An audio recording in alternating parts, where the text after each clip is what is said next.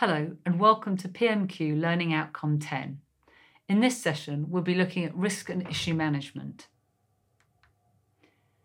In particular, we'll be explaining each stage in the risk management process.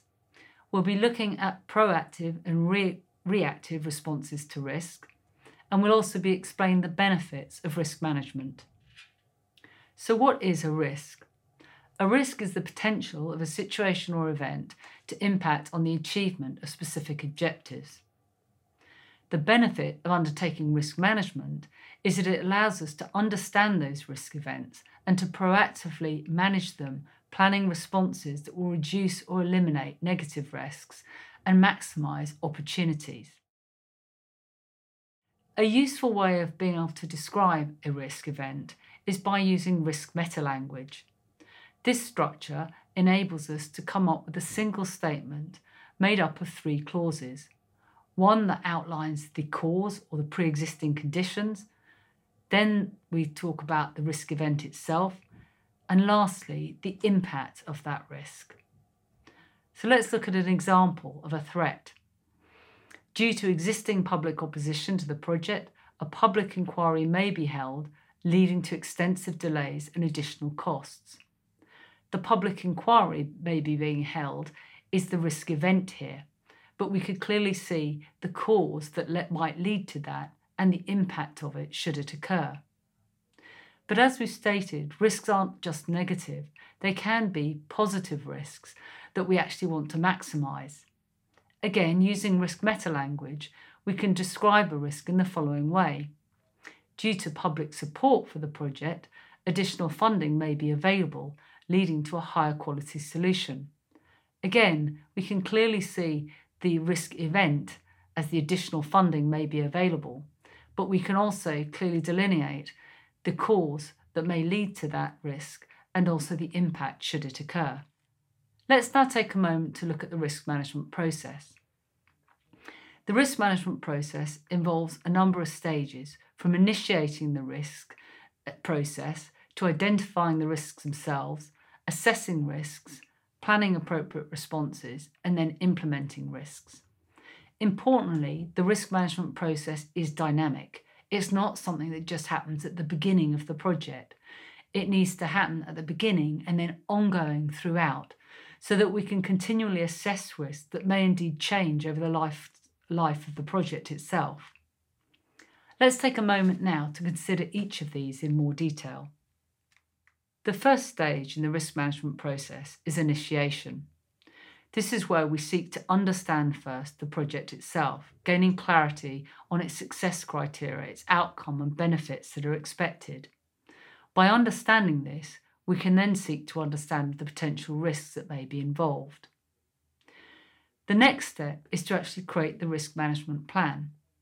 The risk management plan sets out the reporting, the roles and responsibilities, and the metrics that are going to be used and any standards that need to be followed.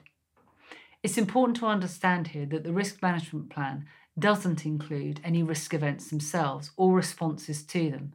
They will be contained in the risk register. But the plan sets out the process by which we're going to complete risk management. The next step then is to actually identify the risks themselves. And there are a number of techniques that can be used to achieve this. They may include a SWOT analysis, or they may include brainstorming or questionnaires. We may look back to lessons learned from other projects, and we may use interviews with key stakeholders. By using a variety of these methods, we can ensure we have a comprehensive list of the risks that may be involved in our project. Once we've identified these risks, we can then assess them. We can understand for each risk what the probability is of them occurring and also what the impact is in terms of time or cost should they occur. And by multiplying these two things, we can come up with a severity factor overall for each individual risk. In this stage, we'll also consider when in the project life cycle we think the risk may occur. And this is known as the risk window.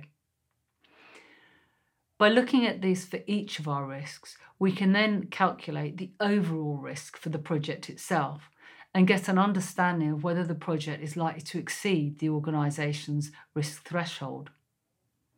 And this can then be visually represented in a risk matrix. A risk matrix enables senior managers at a glance to see the level of risk that they may be taking on for a project. It effectively plots the probability and impact of each risk in a matrix, either just using a simple red, green, amber score or by using a numeric. And it also can be tailored so that each impact can be specific to whether it's a time or a cost delay. It also enables us to look at threats as well as opportunities and provides a good visual representation at a glance of the overall level of risk that we're likely to encounter. For further details on this, please do refer to your PMQ book. Once we've assessed the risks, we can then start to plan responses, and those responses are referred to as either proactive responses or reactive responses. And they'll differ slightly depending on whether they're threats that are negative risks or opportunities, positive risks. Let's now consider some of the proactive approaches we could take to managing risk. We'll start by considering threats. We might decide to avoid the risk. In this instance, we would change the objectives of our project so that the risk simply couldn't occur. We could decide to transfer the risk.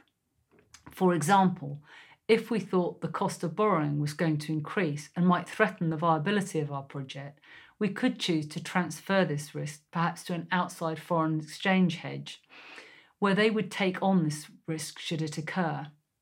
And we do this through insurance. We could decide to absorb the impact of a risk by pooling risks across multiple internal projects. The most common strategy would be to reduce the impact or probability of the risk.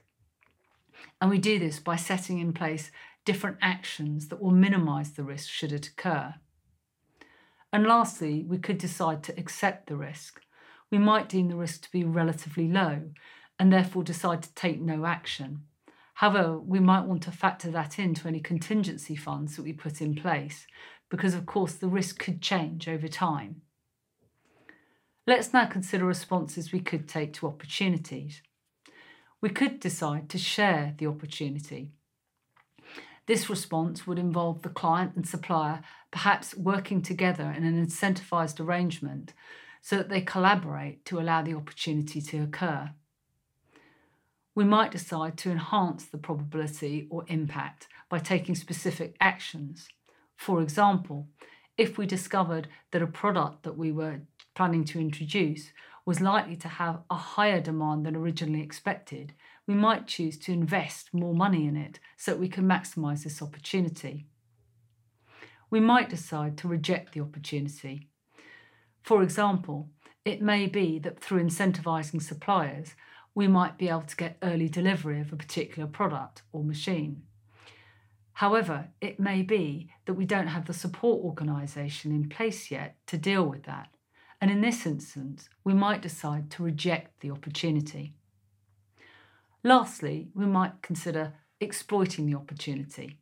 For example, if I was a supplier working under a fixed-term project and I identified that I might have ways that I could actually improve efficiency and save costs, this would exploit the opportunity and maximise my profits. Lastly, there are reactive approaches that can be taken to risk. This is essentially where we put in place a contingency plan, which is the putting by of additional time or money to deal with the risk should they happen. Once we've planned our different responses to risk, we then need to consider any residual risks that may still remain, and that will include any risks that we've chosen to accept. We'll also need to consider any risks that may have arisen as a result of mitigation, and these are called secondary risks. An example of this might be, let's say in construction, that previous experience has told me that a particular sand supplier is unreliable and may not deliver on time. I may, as mitigation, have decided to use a different sand supplier, but this may result in differences in the sand qualities I previously used, and therefore this would be deemed a secondary risk. Once you've assessed this risk, you then need to update the risk register, making sure that you've put in any planned responses that you've identified. You then need to make sure that risks are allocated to risk owners accountable for monitoring those risks and actioning any requirements to minimise the risks that have been identified. The project manager will still retain overall accountability for continuously monitoring risks and ensuring that people are taking the actions required and that no new actions are required as a result of new risks appearing. Once risk responses have been planned, they then need to be implemented.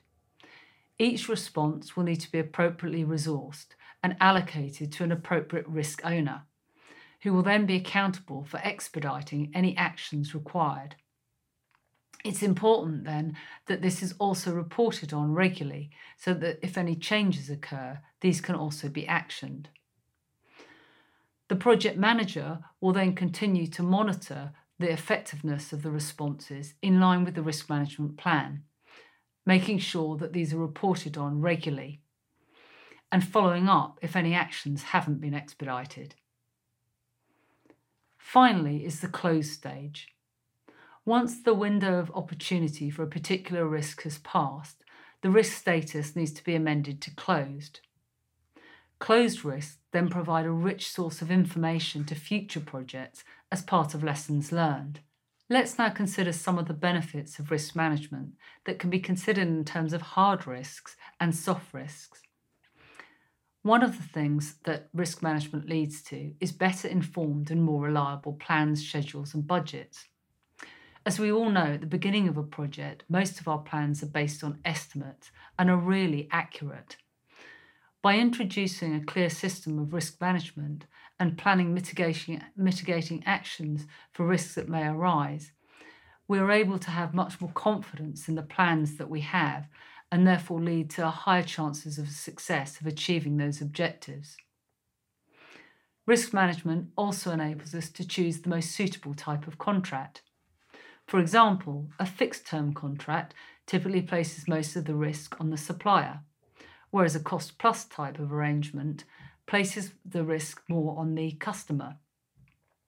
By having open discussions between suppliers and customers early on in the process and establishing the overall level of risk, we can actually lead to choosing the right kind of contract that's appropriate for all parties, and this can avoid litigation.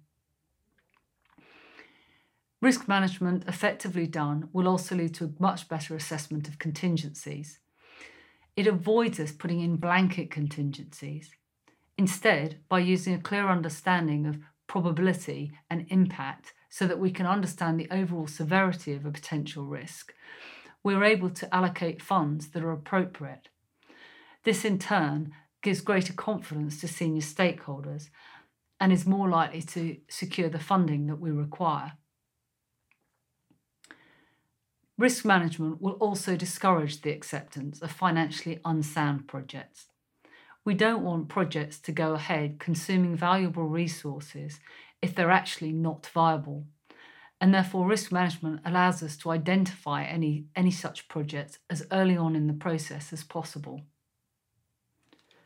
Let's now consider some of the soft benefits. One of the benefits that comes from undertaking risk management is an improved corporate experience and increased communication. This is often seen as one of the best outcomes from undertaking risk management. It provides a framework in which risk can be talked about openly and avoids a culture of blame, and leads to a much better understanding of the viability of a project and its likely chances of success. It also facilitates much more open and honest dialogue between customers and suppliers. By providing this framework for risk, we're able to talk about the threats and the opportunities and build deeper relationships that are built on trust.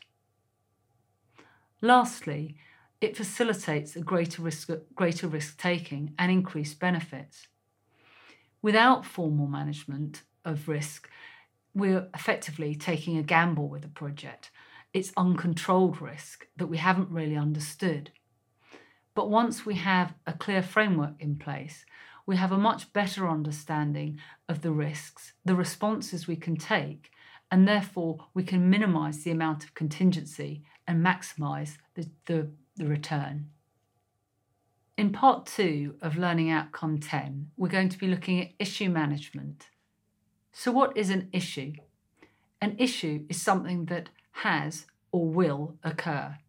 Unlike risk management, it doesn't deal with uncertainty, but certainty. In project management terms, an issue occurs when the tolerances of delegated work have been exceeded or will be exceeded. Issues differ to problems in that problems arise day to day within the project and can be handled within the particular team in which they arise. They don't require escalation to a high level of authority for resolution, whereas issues do. And the issue management process consists of several fundamental steps. Firstly, there's a requirement to log the issue and do rapid assessment of the issue, particularly if the issue could get worse over time. For example, if you experience a spillage, an oil spillage, then any failure to respond quickly could result in the issue becoming worse, which could increase the cost to the organisation or the project. Once the issue has been effectively logged, it then needs to be escalated to the right level of authority. This will be escalation to the sponsor, or if required, the overall executive governing board. The governing board or sponsor will then help to identify the actions that need to be taken to resolve the issue. And once this has been done, these actions need to be assigned to an issue owner. If it involves changes to the current baseline, this also needs to be actioned through change control, following project processes. It's also important to update the risk register if the issue is as a result of an actual risk that has been identified occurring. And then the last step involves the constant review and monitoring and reporting on the issue to ensure that any actions have been expedited. If you want to understand in more detail any of the steps in this process, please do refer to the PMQ book. So what are some of the barriers to issue management? It may be that there's a lack of time to process issues. This may be due to lack of resource or simply such a focus going on in the project that these aren't managed through a well-managed process. It could be that issues are held onto for too long. This can sometimes occur where thresholds of responsibility for resolving issues are held too highly in the organisation, and therefore access to senior managers is not as available as it should be, and this can slow down the process. It could be that there's a kind of corporate blindness to underlying issues. For example, we may not recognise that we have the certain skills that we require, and this leads to issues in terms of completing of activities. Or there may be a culture of blame or bravado existing within the organisation, which either means we think we can solve problems above our delegated authorities, or that people are afraid to raise issues for fear of retribution. So what are some of the things that we can do to alleviate these problems? Firstly, having a clearly articulated issue management process that is promoted and understood by all team members will greatly help to effective issue management. Secondly, we might want to engage the Programme Management Office. They can often be used to help facilitate understanding of the process, to show people how to use templates, and to make sure as people join the project, they understand the process. And lastly, by having clear and agreed delegated tolerances for each role in the team. But it's important to ensure that these tolerances are set at sensible levels. Too small, and it may end up like micromanagement, and people won't want to follow it. Too large, and it may become ineffective.